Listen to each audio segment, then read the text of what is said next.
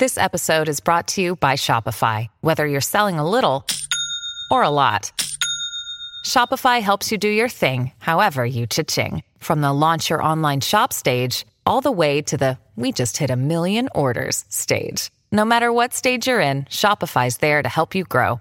Sign up for a $1 per month trial period at shopify.com/special offer, all lowercase. That's shopify.com/special offer. This is the Simi Sara Show on demand. Subscribe now on iTunes. Listen to the show each weekday 10 to 2 on 980 CKNW and through the Radio Player app. Got a new ICBC rate structure coming at you. Now, if you are a good driver, remember what the government said here. If you're a good driver, the government thinks you should pay less.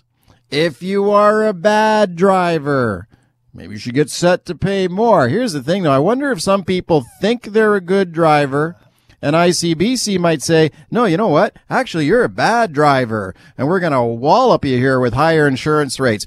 Richard Zussman, Global News reporter, is on this one today. Hey, Richard, thanks for coming in. Yeah, my pleasure. Okay, so this is a key story here. This is going to be a big one coming up this fall. When is the government rolling this out? When are we going to find out more? Yeah, so already people are experiencing nice and close. it. The way it works right now Talk is nice that, and close, sir. The way it's working right now is that people had 45 days in advance to renew your insurance. So we're right now in that sweet window where if your insurance expires after September 1st, then you can already be renewing. So ICBC told me last week that more than 15,000 people have already renewed under the new system. We're seeing, based on their numbers, 55% of people are paying less, 45 are paying more or the same. I don't expect that trend will continue. It may be an anomaly. It's a small sample size we're looking at this point. Like I had one guy send me a message this morning saying 14 years, clean driving record, lives in the Lower Mainland, renewed his insurance early under the new system, and he's paying $25 per month more. So that's a substantial increase over the entire year of, almost $300, for a guy who, based on what information he's given me, is a good driver. So we'll have to see. Does he have nothing on his record? So that's what he told me. The big issue here is about listing. Yeah. And so your insurance renewal will look different this time around because you have to list drivers. The primary driver will account for 75% of your rate. So if the primary driver is experienced, gets the full discount, doesn't have any at-fault crashes, doesn't have any excessive speeding tickets, distracted driving, impaired driving.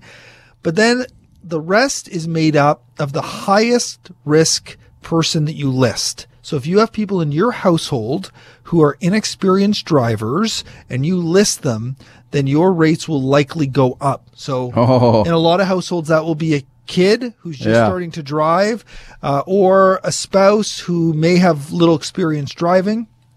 The other thing that this is going to hit hard, and I don't think we understand the full extent of it yet, are small businesses.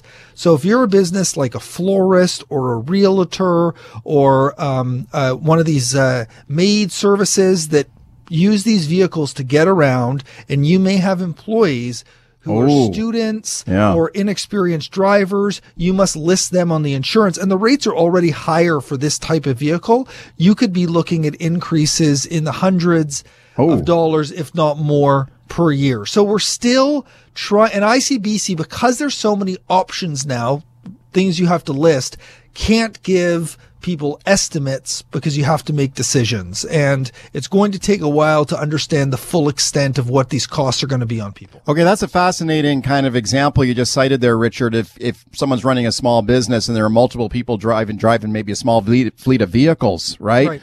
I mean, it just takes one bad apple in the mix there as an occasional driver to get bumped up as the riskiest driver on the list, right? So you could a person in that situation, even though as the car owner, you might have a squeaky clean record, but you have a higher risk driver who might occasionally drive that vehicle, you're going to get walloped. And I'm sure there's lots of small business owners listening right now thinking I could make my hiring choices based on someone's driving record. Wow. Yeah. And is that fair? Right? So if you're running a business where I think the one I like the most is this maid service where you have a team of 4 and they drive that one vehicle, and the primary driver may have a great record, but if she's sick one week or he's sick one week and has another driver take over, they need to be listed. They could increase the rates, and that could be the difference between making money and losing money for small businesses that, struggle to get by in many cases in this province. So I wonder if someone with a bad driving record may have a harder time getting a job because it means their employer are going to have to start, paying more for insurance. Wow. You could be asked that in a job interview. It could be, not like, where do you want to be in 5 years? It could be like, how many points you got in your record? How many speeding tickets you got?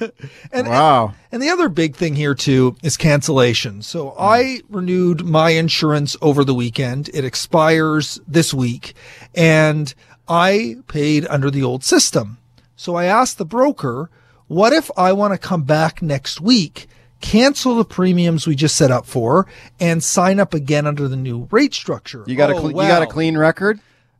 Not so, sort of. Okay, well, maybe I don't want to go over there. I don't know if it's been entirely beneficial for us. I didn't even get to the point of getting an estimate, because what she told me you have to do is you have to cancel your policy, then you have to get new license plates. Oh, wow. And I wonder if ICBC is ready for the potential of thousands and thousands of people thinking about wanting to cancel their insurance that are good drivers. Yeah. And see, all of these others are getting a discount. I'm going to go pay the cancellation fee of $50. I'm going to get new license plates. I tried to look up online, and this is based on memory. They could be as high as $75, but it may be a little bit less. You pay that up front, and then you get signed up again under the new insurance rate. Two things there. Do they have enough license plates to deal with all of this?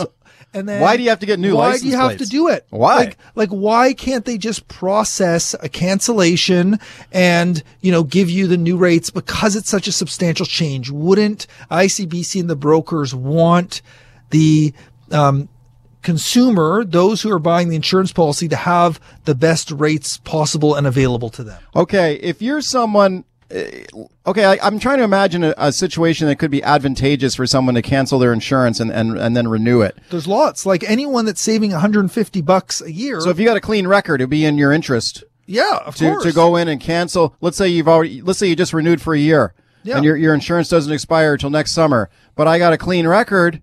Maybe I go in and say, oh, forget that. Let's cancel that policy and let's do a new one, because now I want the new rate and I'm going to get a cheaper insurance, right? And whether you're on the boundary or not, we have one at-fault crash in the last, 30 years of driving combined, my wife and I. And so are we a good driver? Are we a bad driver? I just don't know. If you have no at-fault crashes, if you have more than 15 years of experience, you're not listing anyone with minimal experience, then it would be worth your while to cancel. And that could be tens of thousands of people. Okay, we got 1 minute here. Let me ask you about the nitty-gritty politics on this thing, Richard, because, if a lot of people are getting a break on their insurance, that's obviously a popular thing and it's good. But if there are people out there who think they're a good driver and they find out they're a bad driver, is the NDP politically vulnerable on this thing? A little bit. And I think this is going to be the big issue of the next election around keeping ICBC as it is or privatizing it. Move Up is already running radio ads on CKNW. They're the union, the ICBC union. Exactly. Saying, private insurance is like private health care. Don't go there. We're already seeing this debate take place. I think there's a lot of political vulnerabilities around not just this change, but all the ICBC changes. Richard, good job. Thanks for coming in. My pleasure, Smitty. Thanks for having me. That is Richard Zussman, Global News reporter.